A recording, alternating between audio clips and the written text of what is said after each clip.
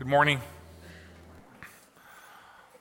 We are going to continue on in our Amazed series today. And today's sermon, it's one of the things I love about Scripture is how living and active God's Word is, and how you can approach a text and see something in it, and then you can approach it again 6 months later, whatever, and see something kind of different altogether.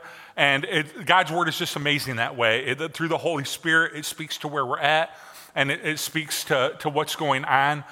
We actually covered this text back a week or so before Easter, and we don't normally do that in a year where we cover the same text, kind of 6 months apart, but I think it's going to have some different things to show us today than it did then. The original plan back in the spring was we kind of bought into that the church would be closed for 2 weeks, maybe a month, and that we were going to come back for Easter to gather together at Easter and do like a 2-week welcome back extravaganza. And I look back, we were so cute back then. It was so adorable. It was adorable that we thought that's how that was going to work. And so we covered this text then, but we're gonna cover it again today. And it's in John 11. It's actually the last sign, if you will. We're doing these miracles of Jesus in John. It's the last sign before his actual resurrection. There's one more sign that takes place post-resurrection, but this is the last one before Jesus' actual resurrection, and here's how it starts. Now a man named Lazarus was sick. He was born in Bethany, the village of Mary and her sister Martha. This Mary, whose brother Lazarus now lay sick, was the same one who poured perfume on the Lord and wiped his feet with her hair. So the sister sent word to Jesus, "Lord, the one you love is sick." When he heard this, Jesus said, "This sickness will not end in death. No, it is for God's glory, that God's Son may be glorified through it." Now Jesus loved Martha and her sister and Lazarus. So when he heard that Lazarus was sick, he stayed where he was 2 more days. Kind of a weird sentence, right? He really loved Lazarus. He heard that he was sick. He stayed where he was 2 more days. And then he said to his disciples, "Let us go back to Judea." "But Rabbi," they said, "a short while ago the Jews there tried to stone you, and yet you're going back?" Jesus answered, "Are there not 12 hours of daylight? Anyone who walks in the daylight will not stumble, for they see the world's light. It is when a person walks at night that they stumble, for they have no light." After he said this, he went on to tell them, "Our friend Lazarus has fallen asleep, but I am going there to wake him up." His disciples replied, "Lord, if he sleeps, he'll get better. He just needs to sleep off the flu." And Jesus had been speaking about his death, but his disciples thought he meant natural sleep. So then he just said to them plainly, you can always hear almost an exasperated, "Lazarus is dead." Come on, guys, keep up. Yeah, Lazarus is dead. "And for your sake, I am glad I was not there so that you may believe, but let us go to him."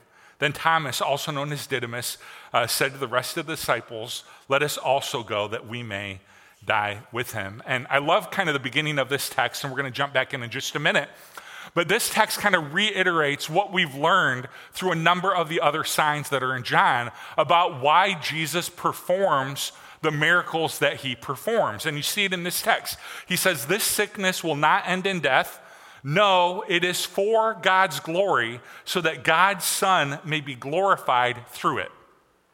This is kind of a fancy Bible way of saying the reason Jesus does miracles, the reason he does these signs is so that we can learn something about him, so that we can see something about him, and so that ultimately he can be glorified. And it's an important message, right? Because the greatest thing that can happen in life is that Jesus be glorified, not you and me.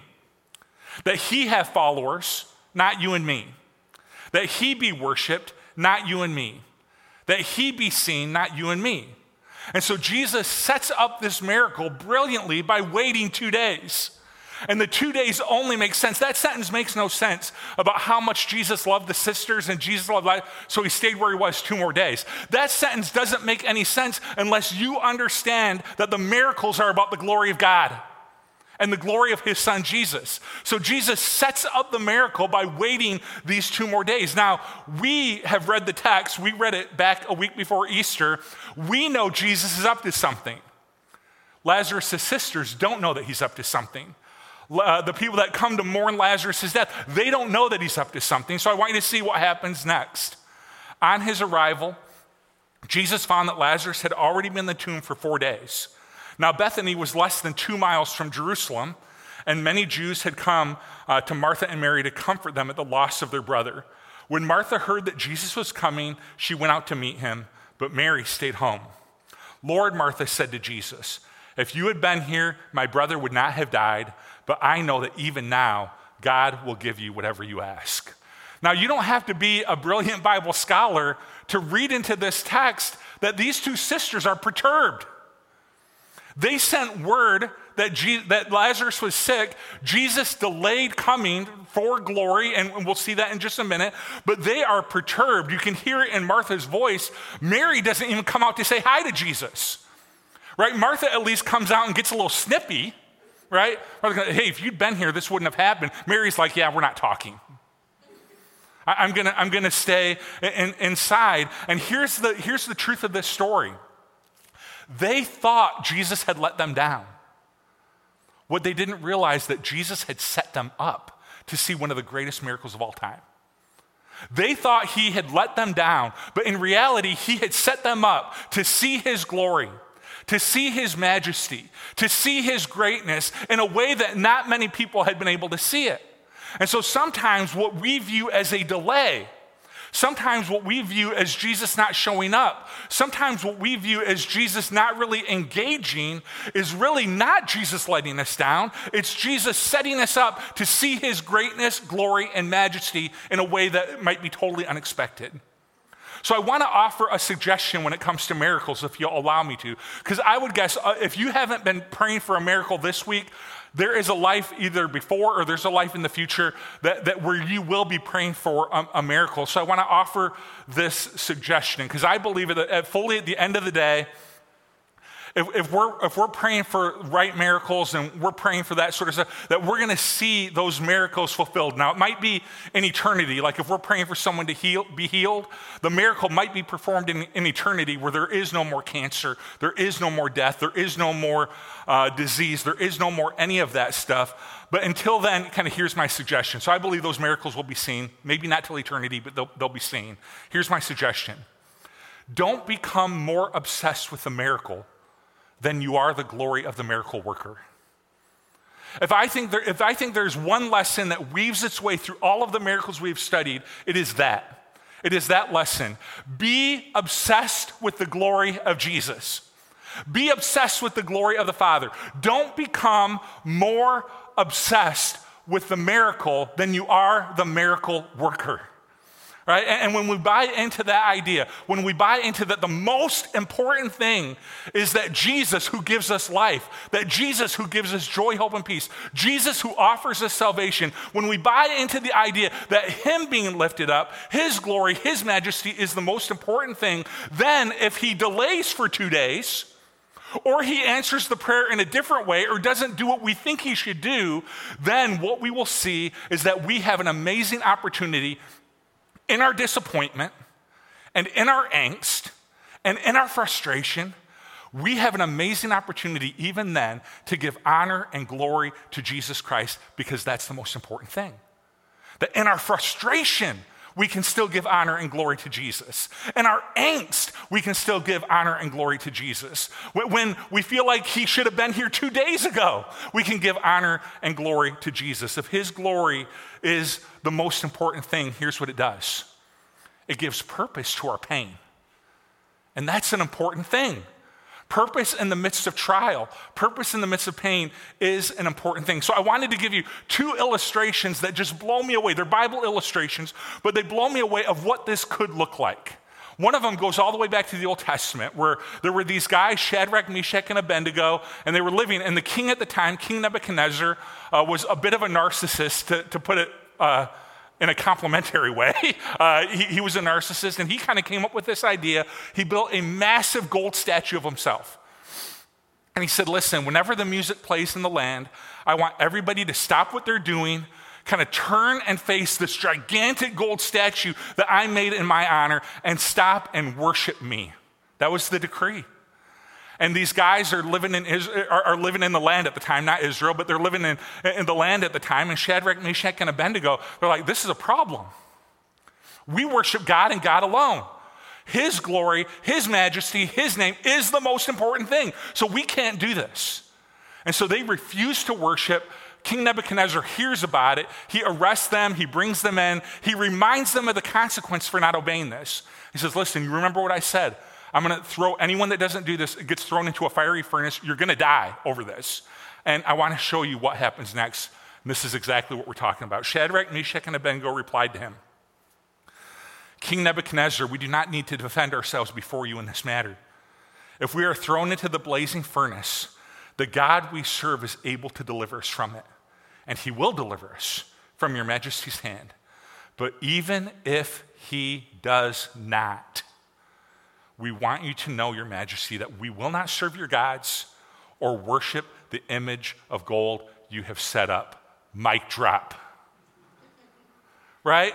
Is that nuclear faith or is that nuclear faith? That we are praying for a miracle. As a matter of fact, we believe he's going to do a miracle. And that's exactly what happened in this case. But you're going to throw us into this furnace, and we are praying that God does a miracle. But even if he does not, the glory, honor, and majesty of our God is the most important thing. So even if he doesn't come through the way we think he's going to come through, even if he delays, even if he does something different, his glory, his majesty, his name is more important than anything. And so no matter what happens here, we're not worshiping that statue. We're not worshiping you. We worship God alone. Now, there's another one. The Apostle Paul wrote large chunks of your New Testament. And a lot of people believe that the Apostle Paul had some kind of physical hardship. Some people think, based on really solid evidence, that it was blindness. Some people think that maybe it was migraines. Some people think it was some other kind of hardship, some sort of physical ailment. And Paul began praying that God would do a miracle, that God would heal him. And I want to show you what he says. He says, 3 times I pleaded with the Lord to take it away from me.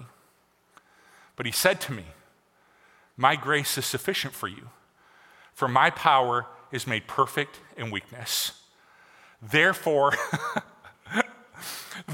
I will boast all the more gladly about my weaknesses, so that Christ's power may rest on me. That is why, for Christ's sake, I delight in weaknesses, in insults, in hardships, in persecutions, in difficulties. For when I am weak, then I am strong. Varsity level faith. It is not that Paul didn't pray for a miracle. He prayed. 3 times he prayed. Please take this blindness or the migraines, whatever. It was something that was keeping Paul from being able to do what he wanted to do. Please take this from me. Please take this from me. Please take this from me. And God responded to him, I will not take it from you, but I will give you grace. And I will give you power. And I will be with you every step of the way. And Paul said, you know what that did in me? It created in me a desire to boast about my weaknesses, to boast about my hardships, to boast about my difficulties, because I knew that in boasting about those things, God's glory would be seen, God's grace would be seen, and God's power would be seen. And to Paul, that is the most important thing. It's really, I joke about the mic drop thing. It's really kind of crazy special faith that I pray for all of us. That you imagine Paul sitting in a circle, and it's like, does anyone have anything that they want to boast about or pray about right now? And one person's like, oh yeah, God answered this prayer, or God did this miracle, and everyone's applauding. And it comes to Paul, he's like, I'd like to boast just for a minute. God answered my prayer with a no. I'm still blind, I still have migraines. He answered my prayer with a no, but he gave me power, and he gave me grace. And I just want to take a few minutes, and I just want to boast about this prayer that was answered no. I've never been to that prayer meeting, have you? I never have. It's always success, it's always the miracle, and Paul's like, I'd like to just boast for a minute in the things that didn't happen, so that you can know how great and glorious God is in his power and his strength to make it through another day. And you know why this is so important? Because it is in Christ Jesus that we find eternal life. no one else can give you eternal life. It's in Christ Jesus that we find life for today, life that begins right now. It is in Christ Jesus that we find life for today. No one else can really give you life. It is in Christ Jesus that we find joy, hope, and peace. It is in Christ Jesus that we find those things. So we are exhorted to and commanded to in Scripture to be all about him, all about his name and his glory and his honor and his praise. So we don't value the miracle we are praying for over the glory of the miracle worker. Now, obviously, if you receive a miracle, give all honor, glory, and praise to God. Pray for miracles, please do. But you don't put the need for that miracle above his glory. That no matter what he says, no matter what he does, you be all about his glory. Because even in our weakness, even in our hardship, even in our difficult, that is a golden opportunity to give him glory, honor, and praise. Paul shows us that. Jesus, once again, verse 38. Jesus, once more deeply moved, came to the tomb. It was a cave with a stone laid across the entrance. Take away the stone, he said. You feel this drama? You've never been to this funeral, I guarantee it. Open the casket. Whoa, what's this dude doing, right? But Lord, said Martha, the sister of the dead man, by this time there's been a bad odor, for he's been in there for 4 days. King James says, he stinketh. Then Jesus said, did I not tell you that if you believe, you will see the glory of God? So they took away the stone. And Jesus looked up and said, one of the great prayers of all time, Father, I thank you that you have heard me. I knew that you always hear me, but I said this for the benefit of the people standing here, that they may believe that you have sent me. I love this prayer. He's like, because they're all standing right there like, you're talking about us like we're not here. God, I knew you were going to do this. I'm praying for all of these people. They're like, yeah, we're right here, Jesus. But, it's like one kind of almost like an insult. But he's like, I prayed that now they're going to see and believe. When he had said this, Jesus called out in a loud voice, Lazarus, come out. The dead man came out, his hands and feet wrapped with strips of linen and a cloth around his face. Jesus said, great dramatic moment, just said, take off the grave clothes and let him go. We sometimes talk about the greatest miracle. This has got to be the GOAT, right? Outside of the resurrection of Jesus. If you want to kind of put that in the realm of miracle, this has got to be the greatest of all time. Because first of all, it demonstrates power over the thing we're most insecure about. And I think the season that we're currently in has demonstrated that this is the thing that we're most, that we feel the most trepidation about, that we're the thing that we're the most insecure about, Lazarus. And Jesus, with a loud voice, right? With a loud voice, he demonstrates power over death. He demonstrates power over disease with a single command. He demonstrates the power of the resurrection. And just as a side note, this is not the only time we see the resurrection described this way. Paul in Thessalonians talks about how when Jesus returns, Jesus is going to come with a loud shout. He's going to come with a loud command. And the dead in Christ will rise first, and we will go and live forever with the Lord. In other words, what Jesus does for Lazarus in this resurrection story, someday when he returns, he's going to do it for you. And someday he's going to do it for me. And we, the dead in Christ, will rise first, and we will go and live forever with the Lord. In a lot of ways, what Jesus is going to do for us is better than what he did for Lazarus. I don't know if you've ever thought about this before, but when Lazarus was resurrected this first time, when Lazarus was resurrected, he had to live in a broken and fallen world again. Right? So Lazarus raises from the dead. He goes about his life, and he has to deal with difficult people at the supermarket that don't understand what 15 items or less means, right? He had to deal with those people. He had to do his taxes. Lazarus had to do taxes again. I don't know if you ever thought about this again. Lazarus died again one day. Can you imagine what that was like? Here we go again, right? So Lazarus, he resurrects into a broken and fallen world. The Bible is clear that when our resurrection happens and we raise from the dead, we are going to live in a place of perfection forever with the Lord. Paul says we will be raised and we will live forever with the Lord in a place of perfection. So what makes this the GOAT miracle is that he demonstrates power over the thing that we're all kind of most scared about, death. And with a loud command, he demonstrates his authority. The second reason it's the GOAT is it's a foreshadow or a nod of Jesus conquering the grave for himself. And it's important during this season, guys. It is important that we remember the resurrection.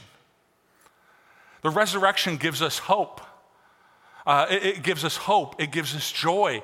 It gives us peace. It gives us joy because we know that because Jesus has resurrected and he's on the throne, nothing can separate us from him now. Nothing can separate us from him. He's resurrected and on the throne. It gives us joy and purpose knowing that we now have a mission, that we are awaiting his return. But until we receive his return, now we are all about his glory and all about his name and all about his majesty while we're here on earth. So the resurrection gives us purpose. The resurrection gives us that hope that Paul, one time, he refers. I thought it was probably kind of offensive the first time he ever said it, but Paul says, I want to talk to you about our light and momentary troubles here on earth. It's like, Paul, like trying to figure out how to say this to you, dude, but like if you read your own biography, I would not describe those as light and momentary troubles. Right? You were arrested and shipwrecked and tortured and beaten. And Paul's like, I would like to talk to you about my light and momentary troubles. No, that doesn't. You know why Paul says that? Because of the resurrection. He knows that someday he's going to spend forever with the Lord. And in comparison to eternity, those troubles are light and momentary. And so during this time especially, have your hope in the resurrection. Have your hope in Jesus. Have your peace in Jesus. Have your love in Jesus. Be all about Jesus, especially during this time, because the resurrection changes everything. Verse 45. Therefore, many of the Jews who had come to visit Mary and had seen what Jesus did believed in him. You would hope so, right? Because you've never been to that funeral, and neither have I. Where Jesus walks into the funeral and is like, open the tomb. Lazarus, come out. What's really amazing is that many believed in him, not all. There were people that were at that funeral that were like, do one more sign. Do one more. And it's like, he just raised the dude from the dead. And many believed, but not all. So what happened with all? Some of them, so most believed, but some went to the Pharisees and told them what Jesus had done.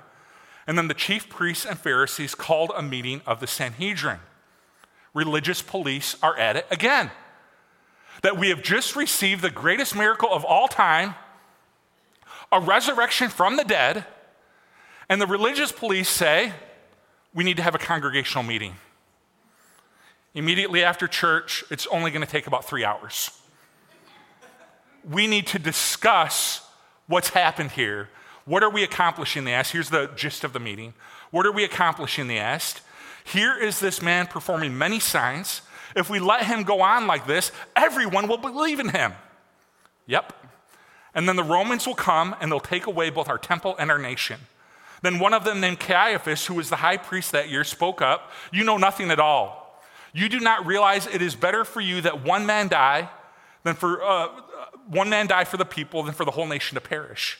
He did not say this on his own, but as high priest that year, he prophesied that Jesus would die for the Jewish nation, not only for that nation, but also for the scattered children of God, to bring them together and make them one. So, from that day on, they plotted to take his life. It's a big chasm between reactions.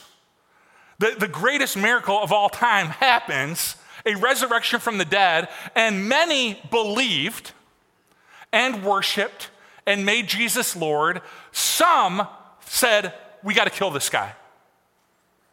It's a big chasm between those two reactions, but some felt like Jesus needed to be taken out, that he needed to be killed. Why? The text actually tells us. They are worried about losing their temple and their nation. Let me be real clear about why this happened. They had a power base they needed to protect. They had an economic system they needed to protect. And they had a political system they needed to protect. And that's why you see these two different responses. Some humbly lay down their way, they worship Jesus, and some go into angry protect mode.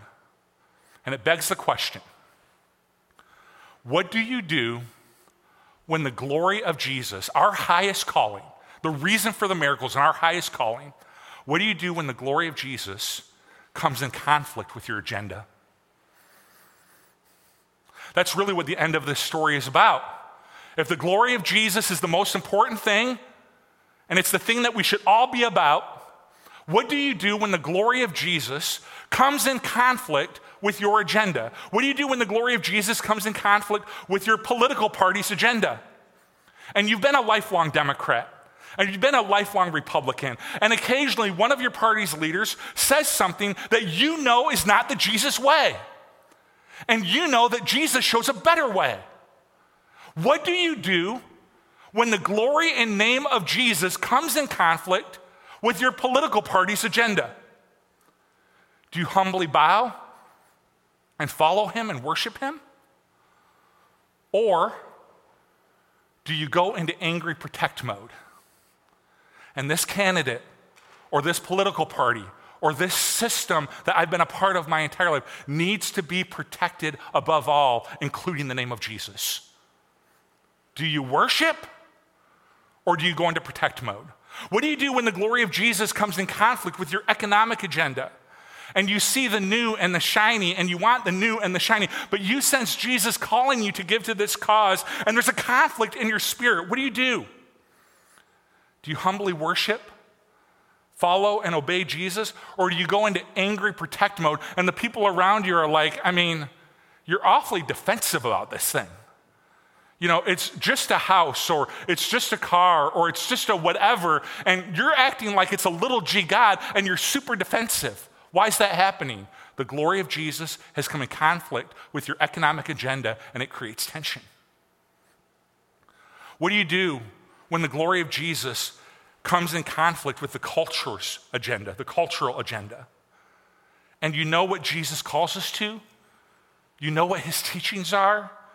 But I'm telling you that there are things I could raise right now. Like if you came in today and I say, hey, welcome to Northwest Christian Church.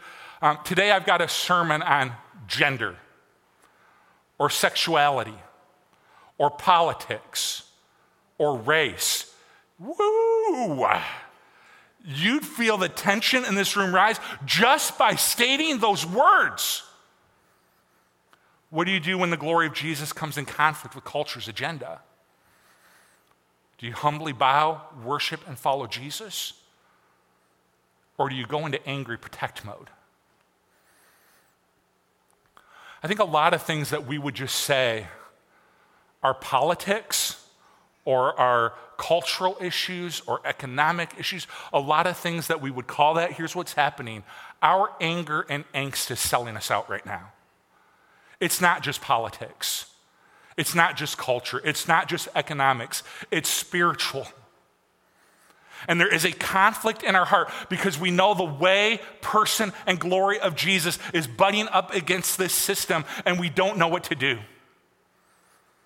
Can I encourage you? Because there's a lot of tension in this room right now. Can I encourage you on what to do?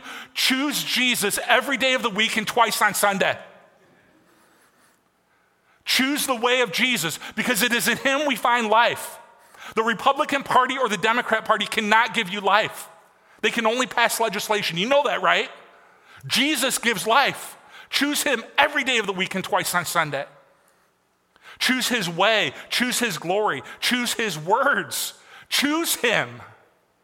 When there is a conflict between what a human leader is saying and what you know is the way of Jesus, don't dare defend the human leader over the words of Jesus. Choose Jesus. Or the economic system, or the political system, or the cultural system. There's a real temptation sometimes where all of culture is heading this way. It's in all of us say, I just want to go along and get along. Choose Jesus. Because he leads us to life. He leads us to joy, hope, and peace. He is worth following. We love to debate in a lot of different areas. The GOAT, the greatest of all time. And I could probably start a riot in here right now, which is a couple things. Like if I say, hey, what is the greatest beverage, Coke or Pepsi? Some of you, that's like a test of fellowship in the church, right?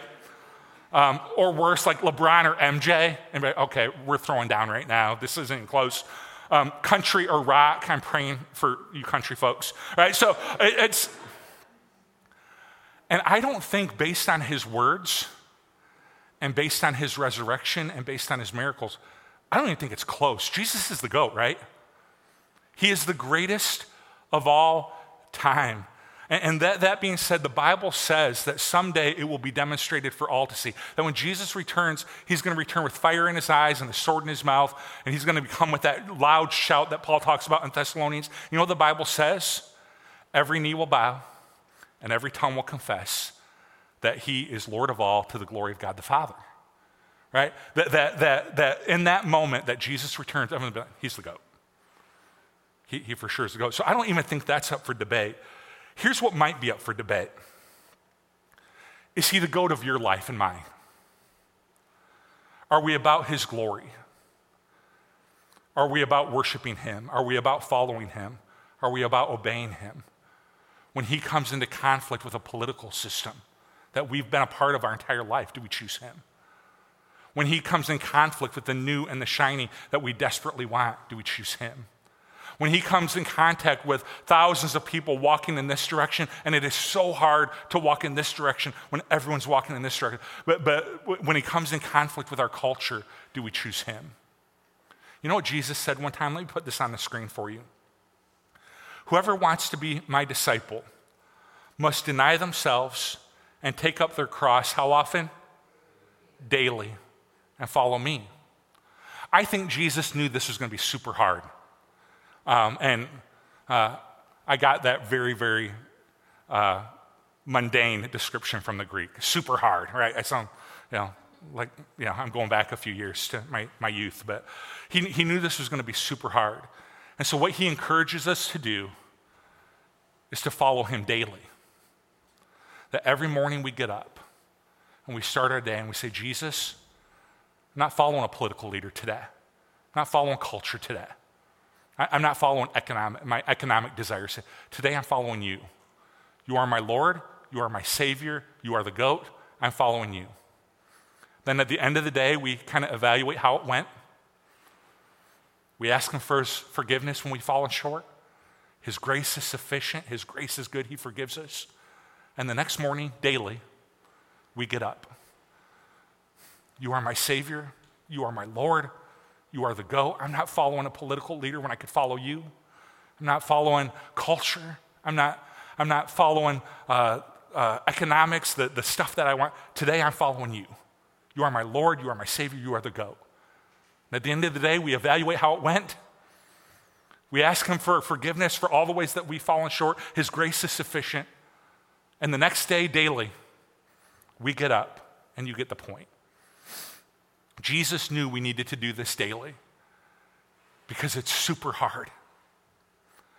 That when we're inundated with political ads and when we're inundated with the new and the shiny and we're inundated with our desires and what we want, it is hard to keep him Lord.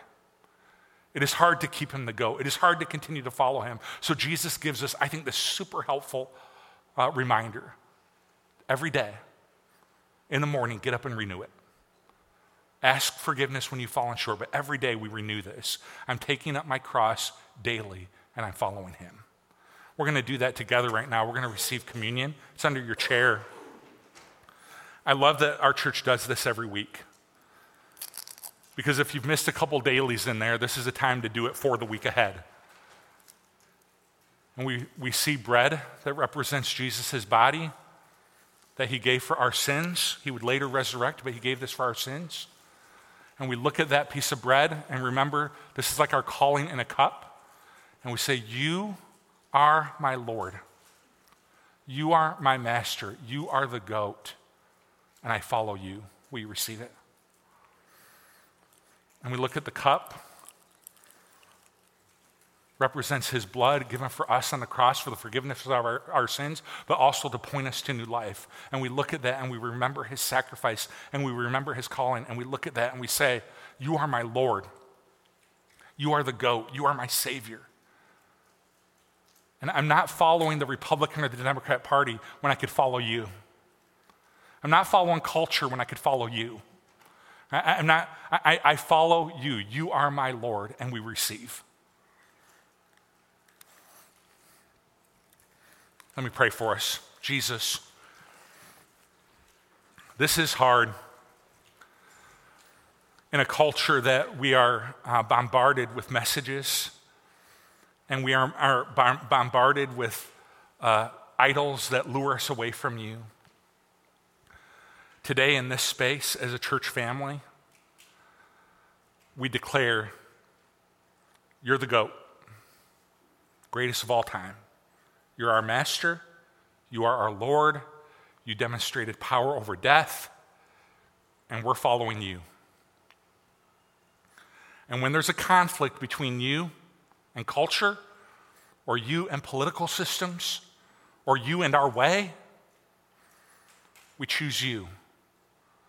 We choose you. We don't do it perfectly. We fail. We ask for your grace, and your grace is sufficient for us. We ask for your grace. But we leave this place with a heart's desire to follow you and to live like we believe that you are Lord, you are Savior, and we follow you. It is in Jesus' name that we pray. Amen.